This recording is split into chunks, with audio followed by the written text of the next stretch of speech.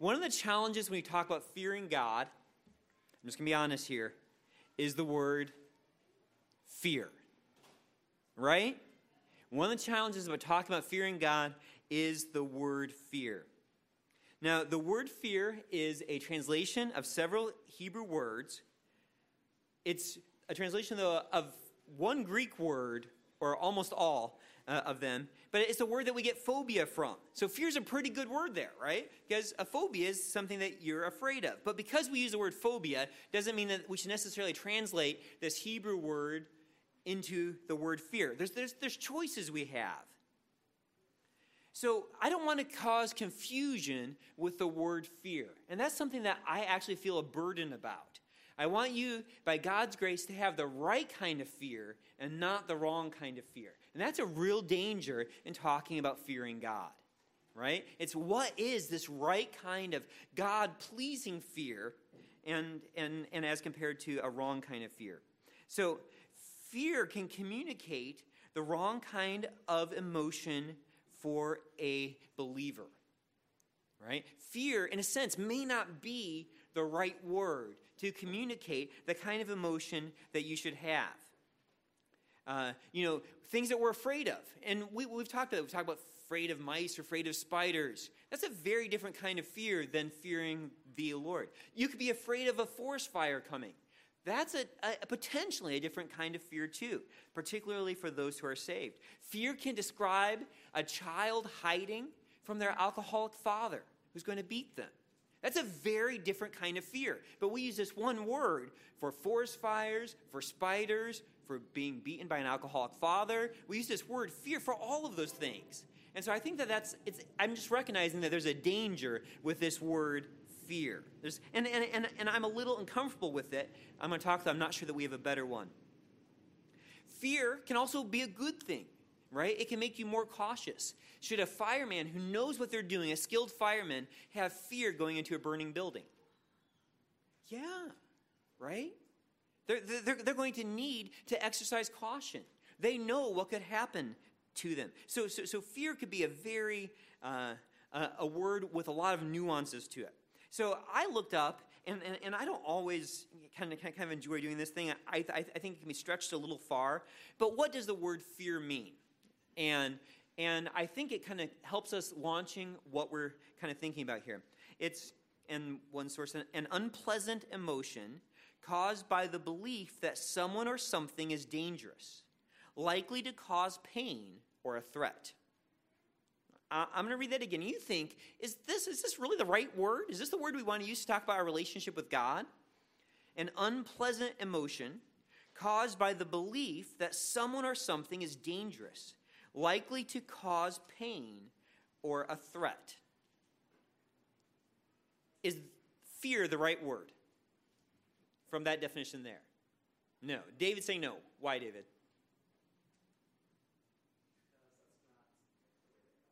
Right. I mean, an unpleasant emotion. Well, for the believer, fear shouldn't be an unpleasant emotion. I would say particularly if they're walking in obedience. Jerry Bridges has this book called The Joy of Fearing God. It's the joy of fearing God. There's some other words we could use besides just fear. It's also an unpleasant emotion caused, in this definition, by the belief that someone or something is dangerous, likely to cause pain or a threat. Okay, do we fear God because he's likely to cause pain? Well, we know what Romans 8:1 says, right? There's no condemnation for those who are in Christ Jesus. Is he going to cause pain to the believer who's passed from death to life? No. Right? So fear, again, it comes up a little short. Now, if you're walking in disobedience to the Lord, fear being an unpleasant emotion could be appropriate, fearing the Lord. If you're currently, whether because you don't know him or because you've chosen to be rebelling against him, okay, but let's look at some other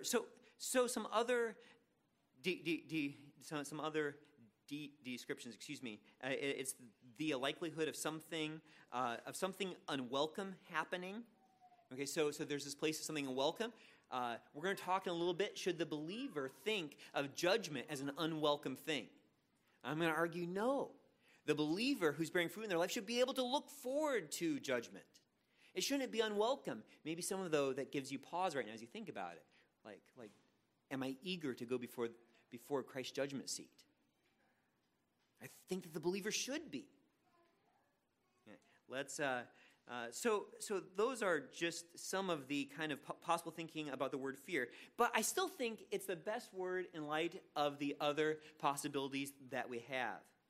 Some other kind of nominations of how that word in the Greek could be translated could maybe be to revere.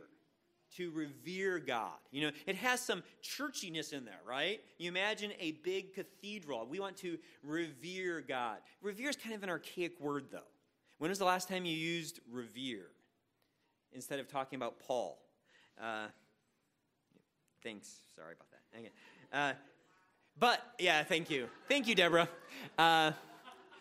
Revere comes from the Latin that means to fear. So revere really doesn't get us very far, although nowadays it might have more a sense of respect or devotion. Okay, respect, I would say, is not a strong enough word.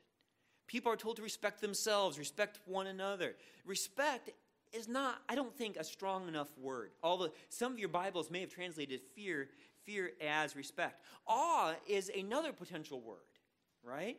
To fear God, to awe in God. I think that that's getting a little closer, but you can find awe in something, but that doesn't necessarily require you to have a sense of direction as well. And that's what we've been talking about fearing God. The fearing God has a built-in idea of a sense of direction to it. Because of who God is, we're going to respond to him with direction toward him. You know, you can take an awe at a beautiful sunrise or a sunset, and it doesn't necessarily require direction on your part.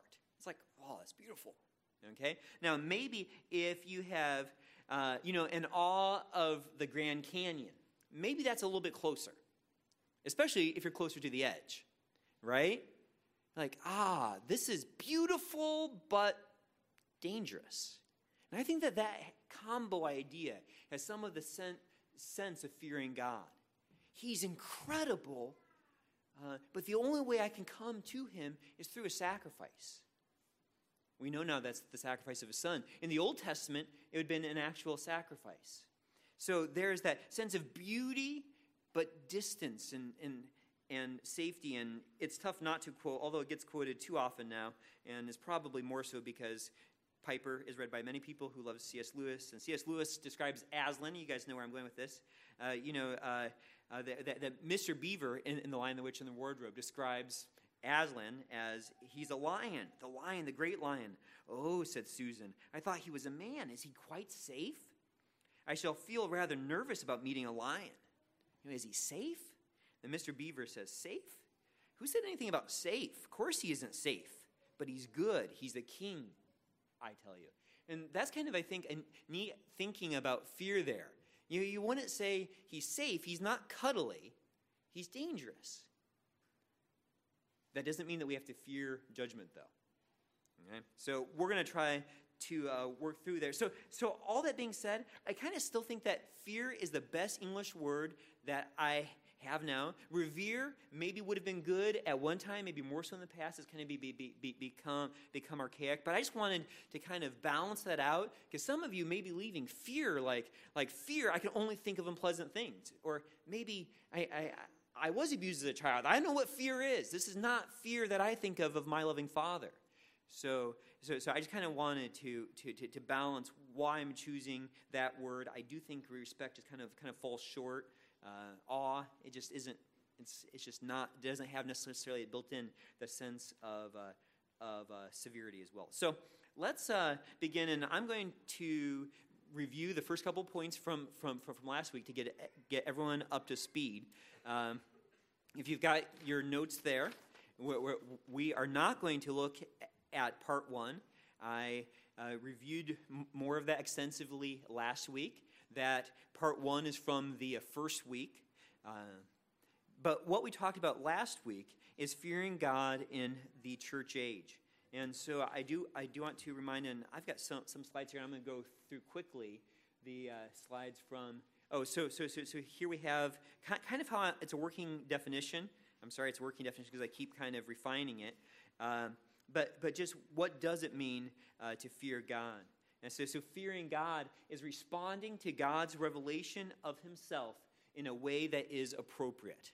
And I really like that. It's listening to everything he says. It's not just God's coming to judge, and so I respond to that. It's also looking at any revelation that God says, to look at his commands and say, I'm going to obey it. To look at his offering of a sacrifice and say, I'm going to run to Christ.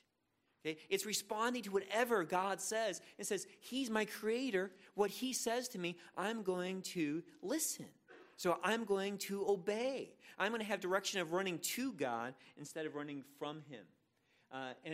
And we saw this in Psalm 31:19. It's a great verse. How great is your goodness, which you have stored up for those who fear you, which you have wrought for those who take refuge in you. And we see those two parallel ideas. Fearing you is not opposite of taking refuge in God. Those are parallel ideas. Fearing God means you take refuge in God. And why would you take refuge in God? Because you fear God. So fearing God means you run to him. You hide in him from him. You run to his son instead of running from his son. If you ever find yourself running from God, that's not fearing God. That's not responding to revelation the way that he requires. So fearing God is finding refuge in him. We saw a bad example in Isaiah 2:19-21 of those who are running from God. And they've got their arms full of their idols. And the last minute, they ditch their idols so they can keep running. Wait, you're going in the wrong direction. Don't go hide in the caves. Don't hide from God. Instead, run to God. So as they see judgment coming, they run from God. That is not the fear of the Lord. It may be a fear of judgment, but that's not fearing the Lord. A fearing of the Lord will bring us to God. So I did want to extend upon it. Oh, I can see how my slides worked really well there. Okay, so fearing God, and so I built upon this last week. Fearing God is responding to God's revelation of himself in a way that's appropriate, especially, but not only, the revelation that God is judge. And that really came from looking through all those verses that talked about fearing God. And there's a bunch of them, hundreds of them, and they all have something in common. It really does have to do with having to give an account to God. So I've kind of have rephrased that there. Oh, that's where it went. Okay. So you could say that God's judge, but that might be a difficult concept to some extent because I'm a new creature in Christ. I have the righteousness of Christ. Why would I fear God as judge? And so, although that is language that the New Testament uses, you could rephrase that a little bit, especially but not only the revelation that you will have to give an account to God. And I found myself often, as I've done this series and been talking to you afterwards, that's a nice way to think about it. Or maybe not a nice way, but a helpful way. Since coming to Christ, since conversion, I don't want you to be afraid of coming before God as judge. The lost person should be afraid of coming before God as judge. But that doesn't mean that we don't have to give an account for how we've used the new life that in Christ he's given us. That we are going to be judged by him, that we're going to be rewarded for obedience. I'm sure we can all look at times of our life as we think back about it and think, I was largely unrepentant during that period. I'm not saying that there was no fruit, but there wasn't as much fruit as there should have been. You may not look forward to that evaluation, that time of your life as much. You may also be in a place, maybe now currently by God's grace, where you're like, I'm growing. Like this is not something I've done to myself, but because of Christ living in me, because of my union with him, I'm bearing fruit. I'm looking forward to God evaluating how I've been obeying him. Now, that is the blessing of having union with Christ. We can look forward to being held accountable by God, to being even judged by him. Now, we're going to keep dealing with some of these ideas here, and I'm just quickly going through last week's notes because I really want to get to some of the verses that I know you're all excited to get to that talk about the relationship of the believer with fear now. But I do want to remind us of Jeremiah 32:39-40. integral to the new covenant is fearing God. We see that at the end of verse 40. I will put the fear of me in their hearts so that they will not turn away from me. Why don't you turn away from God? Because God put a fear of you in his heart, in your heart. That's why you're still believing. You know, I don't want to leave. Now, there's other reasons too. You were sealed with the Spirit. But, and this is so important. Scripture has many motives for obedience. You know, I was talking to a friend who said, the highest motive is love. And I think that makes sense. Why should we obey? Because of how awesome God is. Because how gracious he is. Because of everything that there is so amazing about him. I love him. How could I displease my Father? But there's other tools in the toolbox. And Paul uses them. Peter uses them. And one of them is fear. Now, Jeremiah says in promising the new covenant, God's Spirit is going to put a fear of God in you so that you would never leave him. So that's part of why you don't leave them. But we look at Acts 9:31. Also, and look at the last part of the verse. I just love this combo. The church was growing in the fear of the Lord and in the comfort of the Holy Spirit. And how sweet for those things to work together. I have a greater and greater sense of awe, a greater sense that I have to give an account for this new life in Christ that I've been given. But I've been comforted by the Holy Spirit. I'm being encouraged by the Holy Spirit. And we're going to look at the verse. As the Holy Spirit in us cries out, Abba, Father. Right? I love my Father, but I'm growing in the fear of him. Now again, this is not a fear of an alcoholic father that just flies off the handle and is going to beat on you. It's not that kind of fear. I think by God's grace, my children still fear me in a healthy way. And I think that that's what you want for your children. That they have tons of affection for you. But they also know they're not going to cross that line because there's going to be consequences. Because there is going to be discipline. Is that discipline because you hate them? No, but because you love them. So that fear and affection are intermingled. And we see that in the early church. And obviously Luke is saying that that's a good thing. We went through several verses, and I'm just going to fly through them. So our first point last time, and I filled it in on that first page of your sheet there, is that fearing the Lord motivates us to excel in obedience. And we looked at several passages here, Romans 14, 11, and 12. For it is written, as I live, says the Lord, every knee shall bow to me, and every tongue shall give praise to God. So then each one of us will give an account of himself to God. So that's Paul talking to the believers there about giving an account of himself to God. You're like, well, that might not have a sense of fear there. And we saw in Philippians 2, 11 through 13, a very parallel idea. Again, it's showing the exalted Christ. So then Paul quickly follows in verses 12 and 13. So then, my beloved, just as you've always obeyed, not as in my presence only, but now much more in my absence, work out your salvation with fear and trembling. That fear and trembling was taken from the Greek version of the Old Testament, and it means fear and trembling. It's what people felt when they were before God. So he says, work out your salvation with fear and trembling. You have to give an account. For it is God who is working you both to will and to work for his good pleasure. So encouraging, right?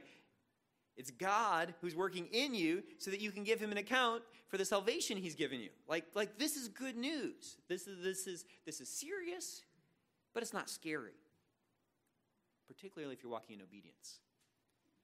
For 1 Peter 1, 16 to 19, we looked at how Peter calls them to be holy, because it is written, you shall be holy, for I am holy. If you address as Father, right? It's encouraging, it's comforting. He's your Father.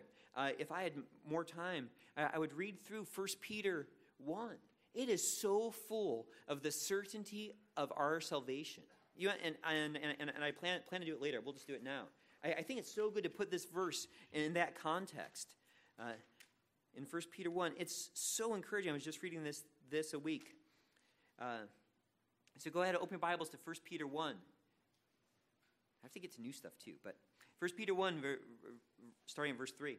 Blessed be the God and Father of our Lord Jesus Christ, who according to his great mercy has caused us to be born again to a living hope through the resurrection of Jesus Christ from the dead. Total confidence there, right? You have a living hope. Because it's because of Jesus' resurrection from the dead, to obtain an inheritance which is imperishable and undefiled and will not fade away, reserved in heaven for you. This is certain. Your inheritance is sealed. You have this to look forward to. This is good news. Verse 5, who are protected by the power of God through faith for a salvation ready to be revealed in the last time. What certainty is there, right? A salvation ready to be revealed. God keeps you believing. His power keeps you believing. Verse 6, in this you greatly rejoice, even though now for a little while, if necessary, you've been grieved by various trials, so that the proof of your faith, being more precious than gold which is perishable, even though tested by fire, may be found to result in praise and glory and honor, the revelation of Jesus Christ. I believe that this is for the believer, that they're going to be rewarded at the return of Christ. There's praise and honor and glory. This is a theme in Romans 2. And though you've not seen him, verse 8 of chapter 1, you love him. And though you do not see him now, but believe in him, you greatly rejoice with joy inexpressible and full of glory, obtaining as the outcome of your faith the salvation of your souls. So full of encouragement there, right? This is certain. He's confident. These people are saved. They're looking forward to salvation. Jump to verse 13. Therefore, prepare your minds for action. Keep sober in spirit. Fix your hope completely on the grace to be brought to you at the revelation of Jesus Christ. Okay? Grace to be brought to you at the revelation of Jesus Christ. Not judgment to be brought to you at the revelation of Christ. Condemnation to be brought to you at the revelation of Jesus Christ. This is good news. When Jesus Christ returns, grace is going to be brought to you. This is going to be finished. This is exciting stuff. That doesn't stop Peter from saying what he does in verse. So I'll just keep reading verse 14. As obedient children, do not be conformed to the former lusts which were yours in ignorance. Don't be what you used to be, but like the Holy One who called you, be holy yourselves also in all your conduct. Because it is written, you shall be holy, for I am holy. And then there is a warning here. Now, he has this warning here in context. After all this amazing salvation promise, they're so looking forward to this. He's like guaranteed it. You guys are waiting for this. But if you address as Father, the one who impartially judges according to each one's work, conduct yourselves in fear during the time of your stay on earth. He said, isn't it amazing? It's so good. You know that. So, since your Father judges each one on the basis of their work, conduct yourselves in fear during the time of your stay. He's not saying this to throw them into a salvation tailspin. Wait, do verses 1 through 16 really apply to me? But there is pause here. Our Father's an impartial judge. He's going to be looking to see if we've obeyed him. And then he goes right back to encouraging them in verse 18. Knowing that you are not redeemed with perishable things like silver or gold from your futile way of life inherited from your forefathers, but with precious blood as of a lamb, blemished and spotless. Again, he goes right back to the encouragement. I know this about you. You guys have been redeemed. Christ gave his blood for you. So it's an encouragement sandwich, right? As Ben likes to say. Is Ben here? Yeah. I mean, he puts a strong thing here, but it's surrounded by lots of encouragement of his confidence of their walk with Christ. Now, we looked at other verses, but I want to make sure we get to new content as well. So 2 Corinthians 5, 9 through 11. Therefore, knowing the fear of the Lord, we persuade men. Again, the context of being before the judgment seat of Christ. 2 Corinthians 7:1. Therefore, having these promises, beloved, let us cleanse ourselves from all defilement of flesh and spirit, perfecting holiness in the fear of God. We also looked at our second point, fearing the Lord guards our hearts from falling away. We looked at Hebrews 4:1 and Hebrews 10:26 to 31. Again, the context there is Jews who are considering going back to the Old Testament law, kind of keeping Christ, but not making him as the supreme way of being saved. So kind of just going back to a simpler Old Testament law. And so the author of Hebrews has strong warnings. Therefore, let us fear if, while a promise remains of entering his rest, any one of you may seem to have come short of it. I do think that that's a very parallel warning we can give to our brothers and sisters in Christ and now. Don't give up. Don't fall short. Keep pursuing Christ. Keep believing in Christ. Keep having him as your only hope. Hebrews 10:26 to 31. And you guys can read more of that later. Okay, but let's go ahead, and I'm going to switch now to my current notes. And my next point is fearing the Lord doesn't mean we dread death and judgment. Okay, fearing the Lord doesn't mean we dread death and judgment. How do we as believers face death? How do we think about standing before God as judge, about our giving an account? Are we supposed to just be terrified about this? Are we supposed to have a constant kind of uneasy, nervous feeling? Are we supposed to have apprehension? I like the word dread. I think that's another decent translation for the word fear. Are we supposed to be dreading this judgment seat? We know too much of God's word to say that, right? Hebrews 9:27. We know it's appointed for men to die once, and after that comes judgment. It's true of all. But listen to what Paul says in 2 Timothy 4:7 through 8. It's not up there yet. I know we're all curious about this verse. We're going to get there. 2 Timothy 4:7 to 8. Paul says, I fight the good fight. I have finished the course. I have kept the faith. In the future, there's laid up for me the crown of righteousness, which the Lord, the righteous judge, will award to me on that day. And not only to me, but also to have loved his appearing. Is there a lot of anxiety there in Paul's tone? He's eager for it. He's like, I've done it. I finished the course. I've kept the faith. There's waiting for me a crown of righteousness. I can't wait to be before Christ. And I love hearing that. You can look forward to giving an account of the new life that you've been entrusted with. In Philippians 1:23, and we studied this not too long ago, Paul says, I'm hard pressed from both directions, having the desire to depart and be with Christ, for that is very much better. Is he saying there, I'm dreading being with Christ, because it's going to be very awkward and uncomfortable when I have to tell him about how much time I've wasted, or the actual television shows that I watched. Now, maybe that gives us pause, because we do know, wow, I've wasted a lot of time. I watched a lot of things that I shouldn't have. But I think, we can be encouraged here seeing Paul, that doesn't change. It doesn't have to change the way we look forward to the return of Christ. To be better with him, to be before him. I can't wait. It's not just like, I just can't wait to get through judgment and to being with him. I think that's missing out on some of the beauty of what the gospel does in our lives. 2 Corinthians 5:2. I'm sorry, these aren't on the slides. For indeed in this house we groan, longing to be clothed with our dwelling from heaven.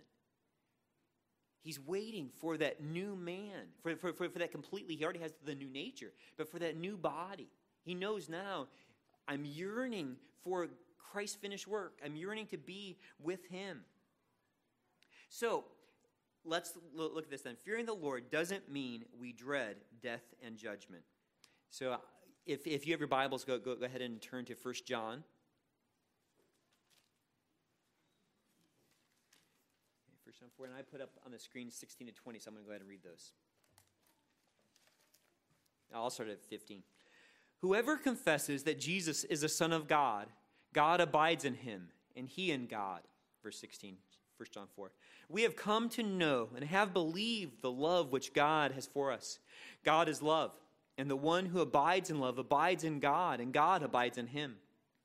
By this, love is perfected with us, so that we may have confidence in the day of judgment. Because as he is, so also are we in the world.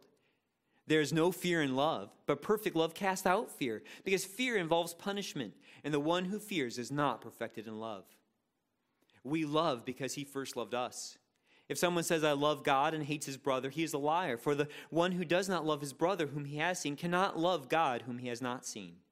And this commandment we have from him, that the one who loves God should love his brother also. We may be tempted after reading 1 John 4:18. There's no fear in love, but perfect love casts out fear, because fear involves punishment. The one who fears is not perfected in love. To think that fearing God is incompatible with loving God. Now, if we were to say that loving God is incompatible with fearing God, we'd have to discount a lot of New Testament verses, and we just have reviewed those. it's not a tension that the Bible faces. But I think it's a tension that we can face as we seek to understand what this verse means. So what kind of fear is being talked about here?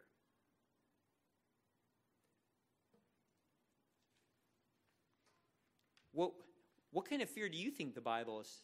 What kind of fear is 1 John talking about? Does anyone want to add?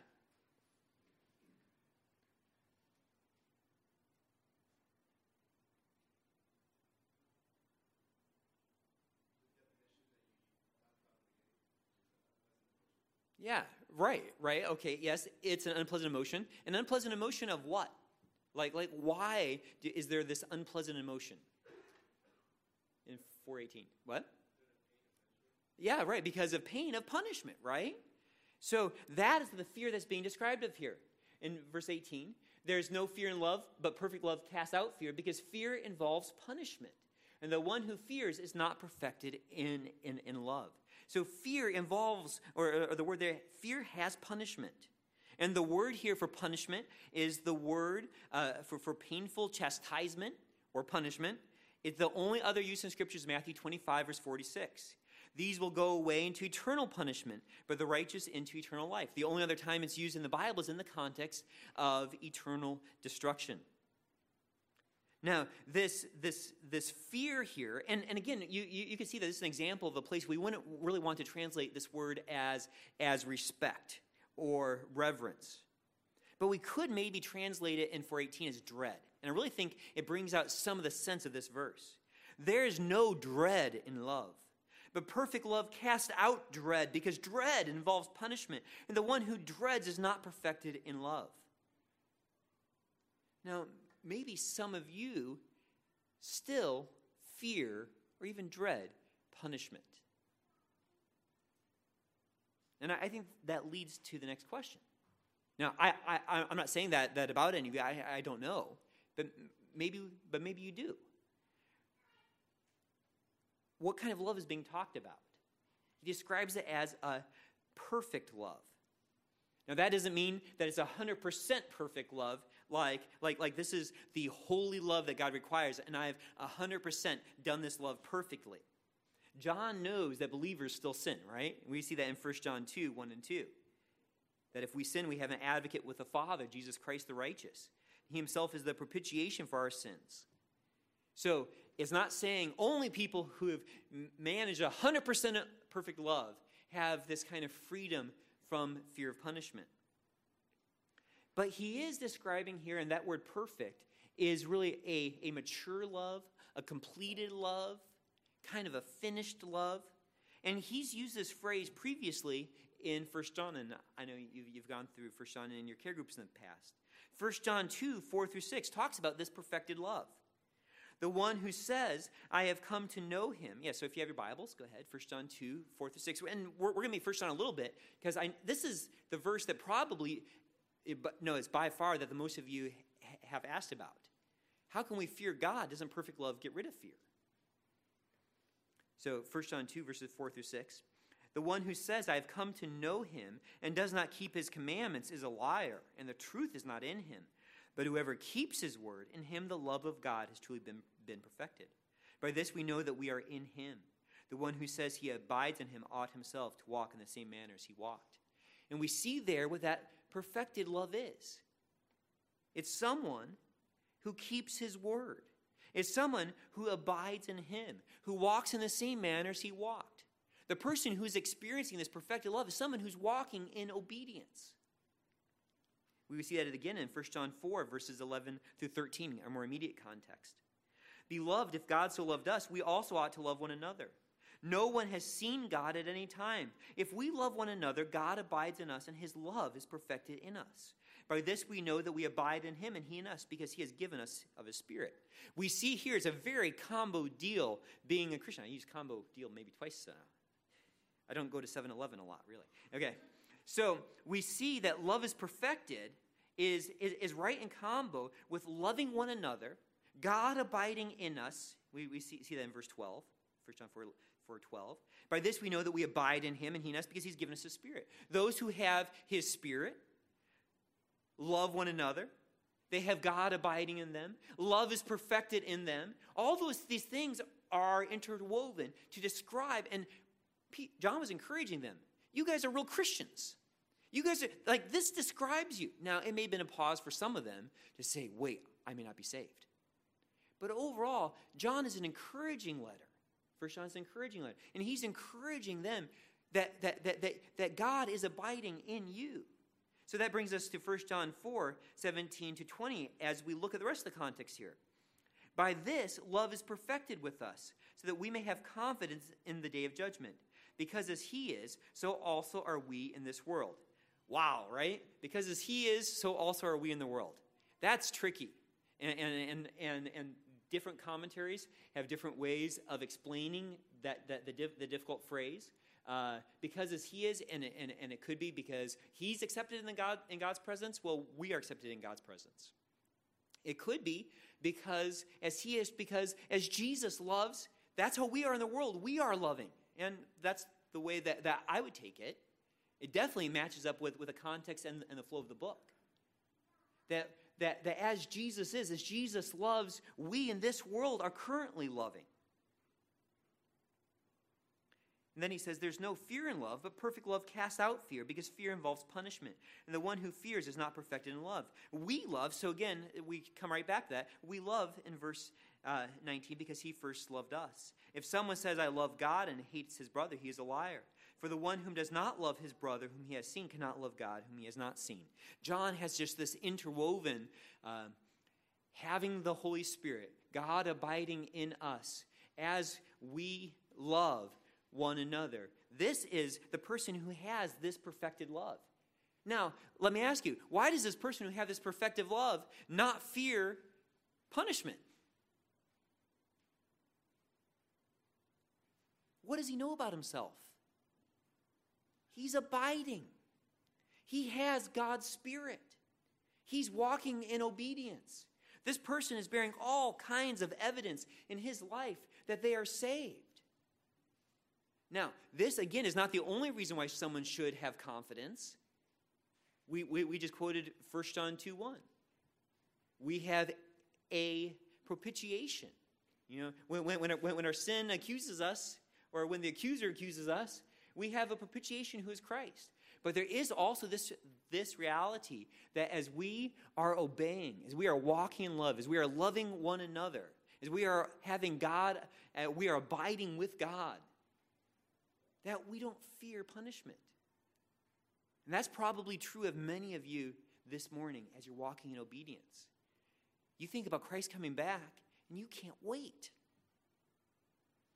Now, I do think that something difficult happens in the lives of those who are not walking in obedience. And I can't spend a ton of time there, but if you turn to 2 Peter, and perhaps there's some of you who fear judgment this morning. It may not be because you're not saved. You may be saved, but in a place in your walk where you're not walking in obedience. So if you go to 2 Peter 1, and again, you know, Peter, to use the language, he gives the indicatives before the imperatives, right? In 2 Peter 1, verses 2 and 3.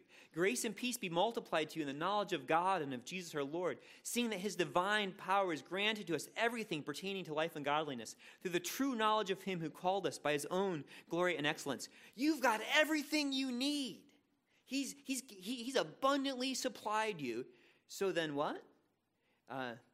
So it says in verse 4, for by these he's granted us his precious and magnificent promises, so that by them you may become partakers of the divine nature, having escaped the corruption that's in the world by lust. Now, for this very reason, because everything that God has already done, the promise is given you, because you've already escaped corruption, applying all diligence in your faith, supply moral excellence. And in the ESV it says, make every effort. Apply all diligence. Work really hard at growing. And then he tells them how. But he says in verse 8, after listing all these qualities, for these qualities are yours and are increasing. They render you neither useless nor unfruitful in the true knowledge of our Lord Jesus Christ. For he who lacks these qualities is blind or short-sighted, having forgotten his purification from his former sins. Now that verse there, 9, is fascinating. For he who lacks these qualities, for a Christian who has stopped growing, who is not making every effort, who is not building off of the imperatives that overflow from the indicatives, right? What happens to them? They're blind. They're short-sighted. They forgot their purification from their former sins. And I think that that's an example of not perfected love, right? The person who has a perfected love has no fear of punishment because he's walking with the Lord. He knows he's going to have to give an account, but there's no fear. The person, though, in 2 Peter 1:9, who hasn't been making every effort, who's not really letting what he believes to be true affect his life, is blind and short-sighted, has forgotten his purification from his former sins. He doesn't, and I think it's describing, we could talk about it later, but I think he's describing someone who doesn't know if they're saved anymore. He doesn't have a whole lot of confidence because he's not been obeying. And so that makes judgment a very different thing. Now, follow though in 2 Peter 1:10-11. Therefore, brethren, be all the more diligent to make certain about his calling and choosing you. And the ESV is make your calling and election sure. Wow, that's crazy. How can I make my election sure? I can't go back in eternity past and elect myself. No, he's saying bear fruit. Prove your elect through your obedience. Make your calling and election sure. For as long as you practice these things, you will never stumble. For in this way, the entrance into the eternal kingdom of our Lord and Savior, Jesus Christ, will be abundantly supplied to you. Doesn't that sound a little bit like work salvation? Work really hard, and you'll be abundantly welcome into heaven? Well, we know that that's not true, right? We know we're only saved through faith. But there is this time in the believer's walk where they become uncertain of their salvation because they haven't been making every effort. And it's almost as if he's saying here, you don't know if heaven's doors are going to be open to you. What a horrible place for a believer to be in. Now the point of this, yes, we are talking about the opposite that happens, but this is an encouraging verse in 1 John. The person who is being perfected in love has no fear of punishment. He says, Christ is coming back. Bring it on. Bema, see, I am so ready. I've been walking in the Spirit. I'm abiding. I've been loving my brethren. I get to give an account for the new life that he's given me. Now, is that ever in pride? Like, wow, I've done really well with this. No, we know we're only rejoicing what Christ is accomplishing through us. Let's, yes, and 1 John 2:28, it describes so well the reason for our confidence. Now, little children, abide in him, so that when he appears, we may have confidence and not shrink away from him in shame at his coming. We don't want to shrink in shame at his coming. So what is our confidence? We abide in him. We remain in him. And that person can't wait for Christ to come back. Now, we want to also look at Romans 8:15, which is the worst transition ever, but we're going to do it because I'm running out of time. Romans 8:15. Another really cool verse about not fearing God. Romans 8:15. For you have not received a spirit of slavery leading to fear again, but you have received a spirit of adoption as sons by which we cry out, Abba, Father. And you might be thinking, wait, but I have God's Spirit in me. I know that he's my Father. Why would I fear him? Like, I didn't receive, and Paul's saying here, I think by Spirit, you didn't receive a Holy Spirit of slavery to sin that would make you dread judgment, that would lead you to fear again. No, you've received the Spirit of adoption that cries out in your heart, Abba, Father. Now, I do think it is helpful also with this verse to build context. So go ahead and open your Bibles to Romans 8. It's kind of cool that we just recently studied this. Or fairly recently. I guess it'd be kind of like a year now, but it was fairly recently. Okay, so Romans 8. And we know how incredibly Romans 8:1 starts off. Therefore, there is now no condemnation for those who are in Christ Jesus. Right? It couldn't be any more encouraging. Those who are in Christ Jesus will never be condemned. Right? Being before God in judgment has no fear for them at all. There's no condemnation for those in Christ Jesus. And then Paul encourages them by talking about this incredible difference that's gone over them. That they are no longer those who have, and it describes, let's see here, They're those who have the law of spirit now in verse 2, instead of those who previously had the law of sin and death. And let's see what verse. For those who are according to the flesh set their minds on the things of the flesh, but those who are according to the Spirit, the things of the Spirit. And he's encouraging them. This is not just a call to obedience. I don't think that's his major point here. His major point is that he's encouraging them. You guys have the Spirit. You guys are obeying. You guys are different. You guys are bearing evidence in your life that you won't be condemned. You have the Spirit in you. So let's go to verse 12 to get the immediate context of Romans 8:14. So then, brethren, we are under obligation, not to the flesh, to live according to the flesh. So he's building some ramifications of this. It's not a command here, but it is saying, so since we have the Spirit, since we have the mind of the Spirit, we should not live to the flesh anymore, but we should be living according to the Spirit. Verse 13.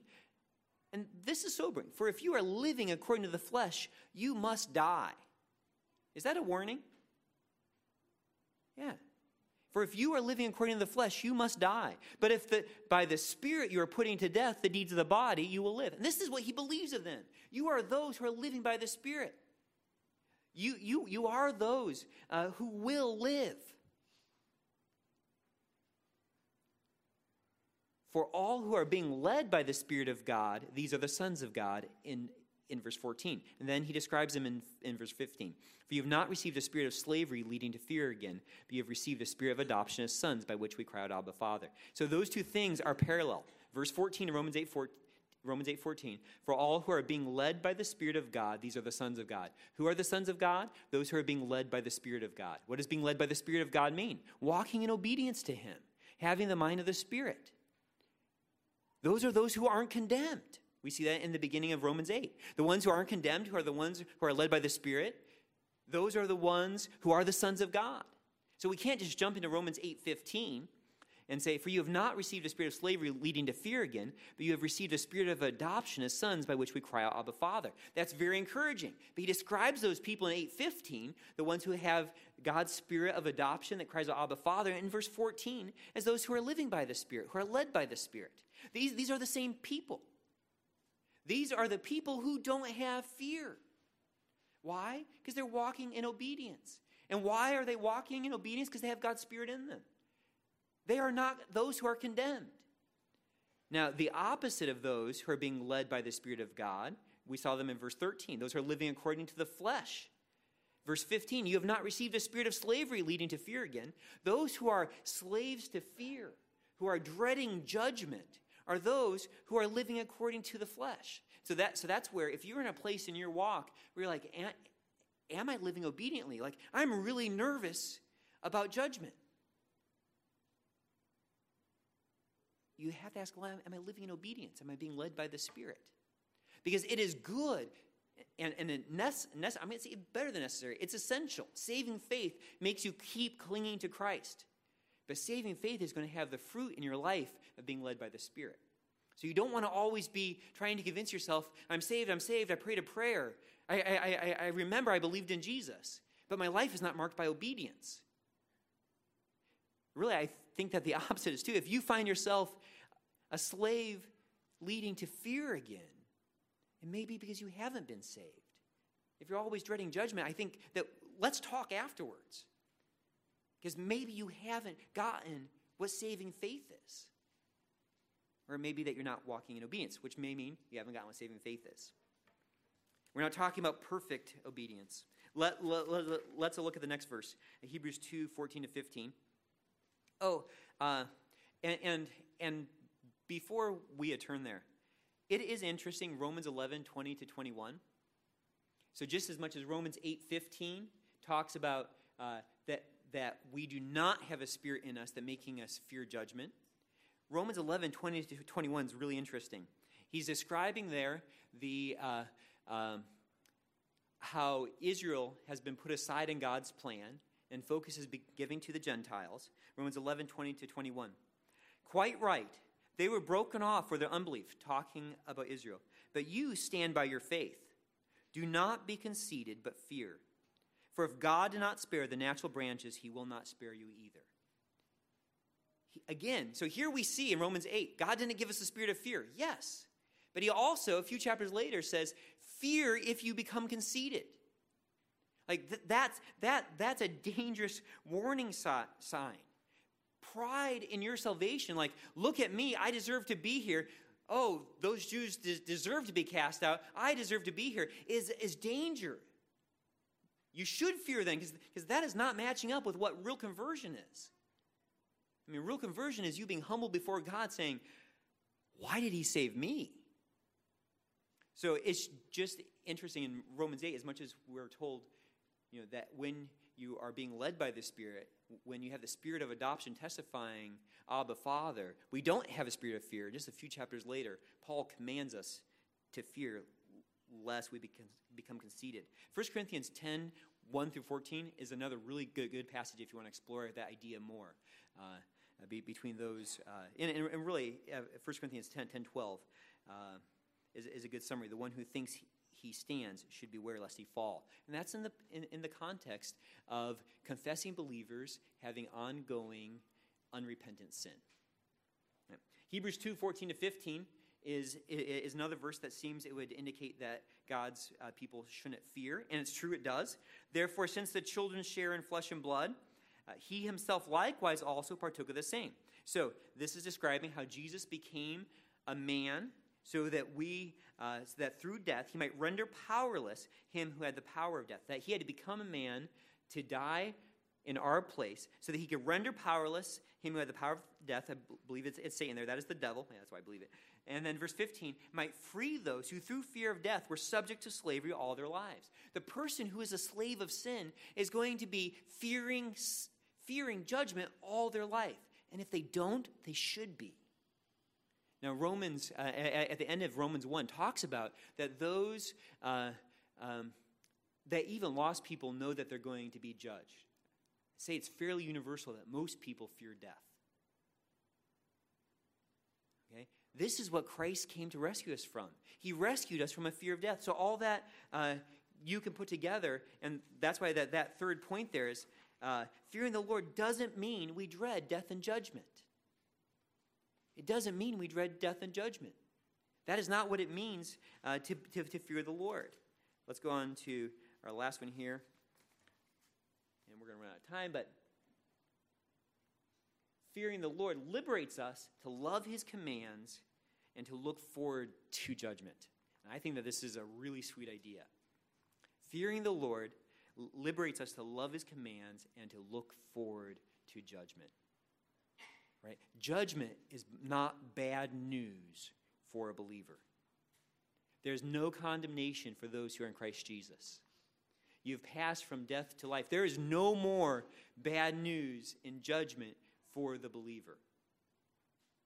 Now, you may, as you're held account, and I don't understand how our emotions are going to play out, be disappointed as you see the wood, hay, and stubble get burned up. But by God's grace, because you're saved, you're going to see gold left, right? He is accomplishing good works through you who are saved. There are going to be rewards for you. Psalm 112, verse 1. Praise the Lord. How blessed is the man who fears the Lord, who greatly delights in his commandments. The person who fears the Lord delights in his commandments. The person who fears the Lord does not dread his commandments. You might be tempted to think that. Well, if I'm going to be judged, well, shouldn't I just dread his commandments? Isn't just another kind of nail in my coffin saying this person is damned because of their sin? That was who we were before Christ Jesus. But if you are in Christ Jesus, you have new life. There's no more condemnation for you. We could add so many verses to that. That's just one that keeps popping up. I had more down here somewhere. No, you're freed. You fear the Lord. You know that he rewards you. His commandments are a delight. It doesn't lead to you dreading him, to thinking that God's an unpleasable ogre, but that you're waiting for his commandments. Like, how can I please him? See, that's, I think, what knowing that you're not going to be condemned does to the Christian. It's what knowing that you have God abiding in you does to the Christian. Knowing that you have the mind of the Spirit, what that does to the Christian. It liberates you to say, how can I obey? Give me some more commands. I can't wait to get the rewards he's going to bring. It's good news. We see this in the parable of the talents, Matthew 25, verse 21. And that's in that parable, the master entrusts talents to his servants. 2 of them invest those talents so that they work hard and they bring back more. And his master says to him, "Well done, good and faithful slave. You were faithful with a few things. I will put you in charge of many things. Enter into the joy of your master." See, for the one who fears God's commands are an opportunity to bring him pleasure, to look forward to him saying, he's going to say, "Well done." He's going to give me more responsibilities later. I can't wait for him to come back. Look what I've got to show. Now, is this in a prideful way? Like, wow, I've got to polish up my gold because I've done really well here. No, of course, it's completely dependent. It's only what Christ is working through us. But we get to look with such joy at the master's return. This is completely opposite of the steward, of the other one. And I know I've quoted this before, and we'll finish with this in Matthew 25. I already read 2 Timothy 4, 6 through 8. But Matthew 25, and what the unfaithful steward did, who doesn't fear his master in any way. And I jumped ahead to a different passage. Okay.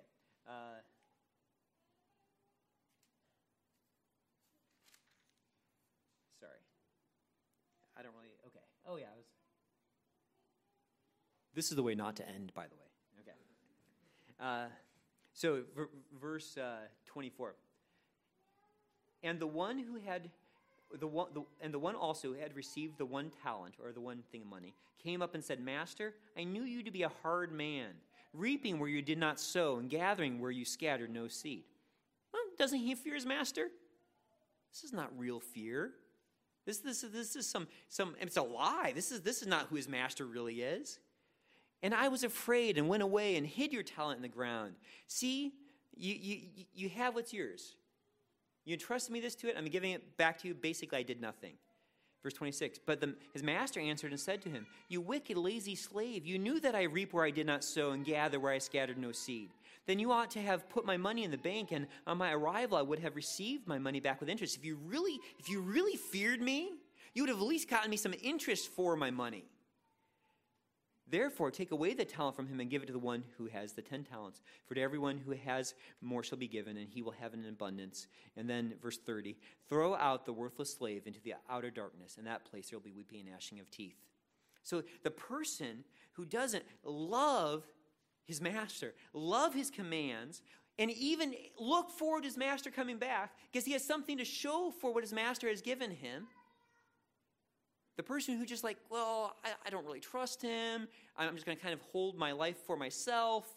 Going to kind of minimize a little obedience as possible. Not really delight in his commands. Demonstrates that they're not saved. So this is just such a defining moment for what salvation is, right? Salvation is taking the new life that God's given you, those great and precious promises, and maximizing on them. And when you understand that I have new life in Christ, I've passed from death to life, I'm never going to be condemned because Christ took my punishment, it liberates you to say, now I'm going to obey him as much as possible.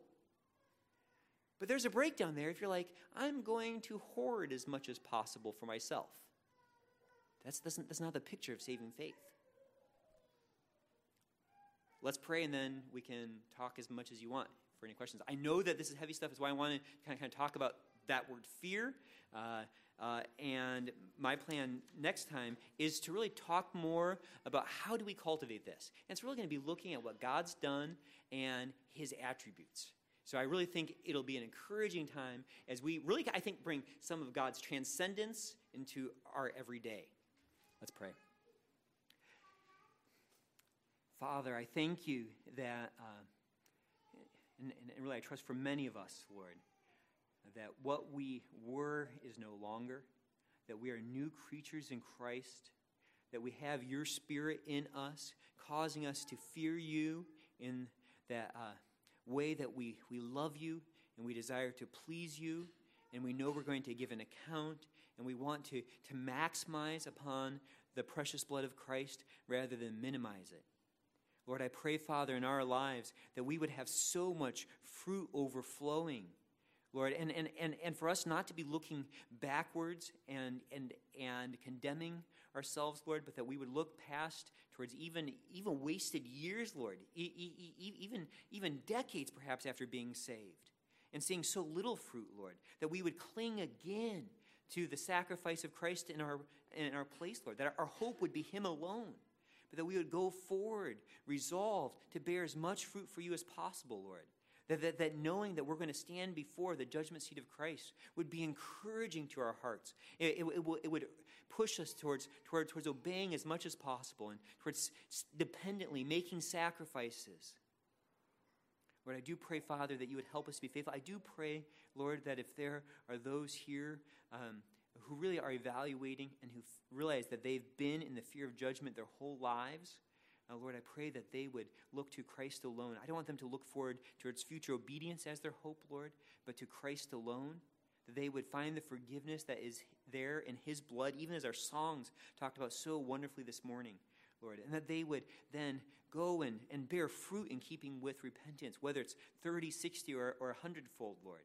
I know that you give us different talents. We just want to be faithful stewards with them, and so that when you return, Lord, we can look forward to saying we ran the race, we fought the fight. Where's my crown of righteousness? So, Father, we thank you for what you're doing in us and through union with Christ. Please, God, give us wisdom in these heavy matters, Lord. In Jesus' name, amen.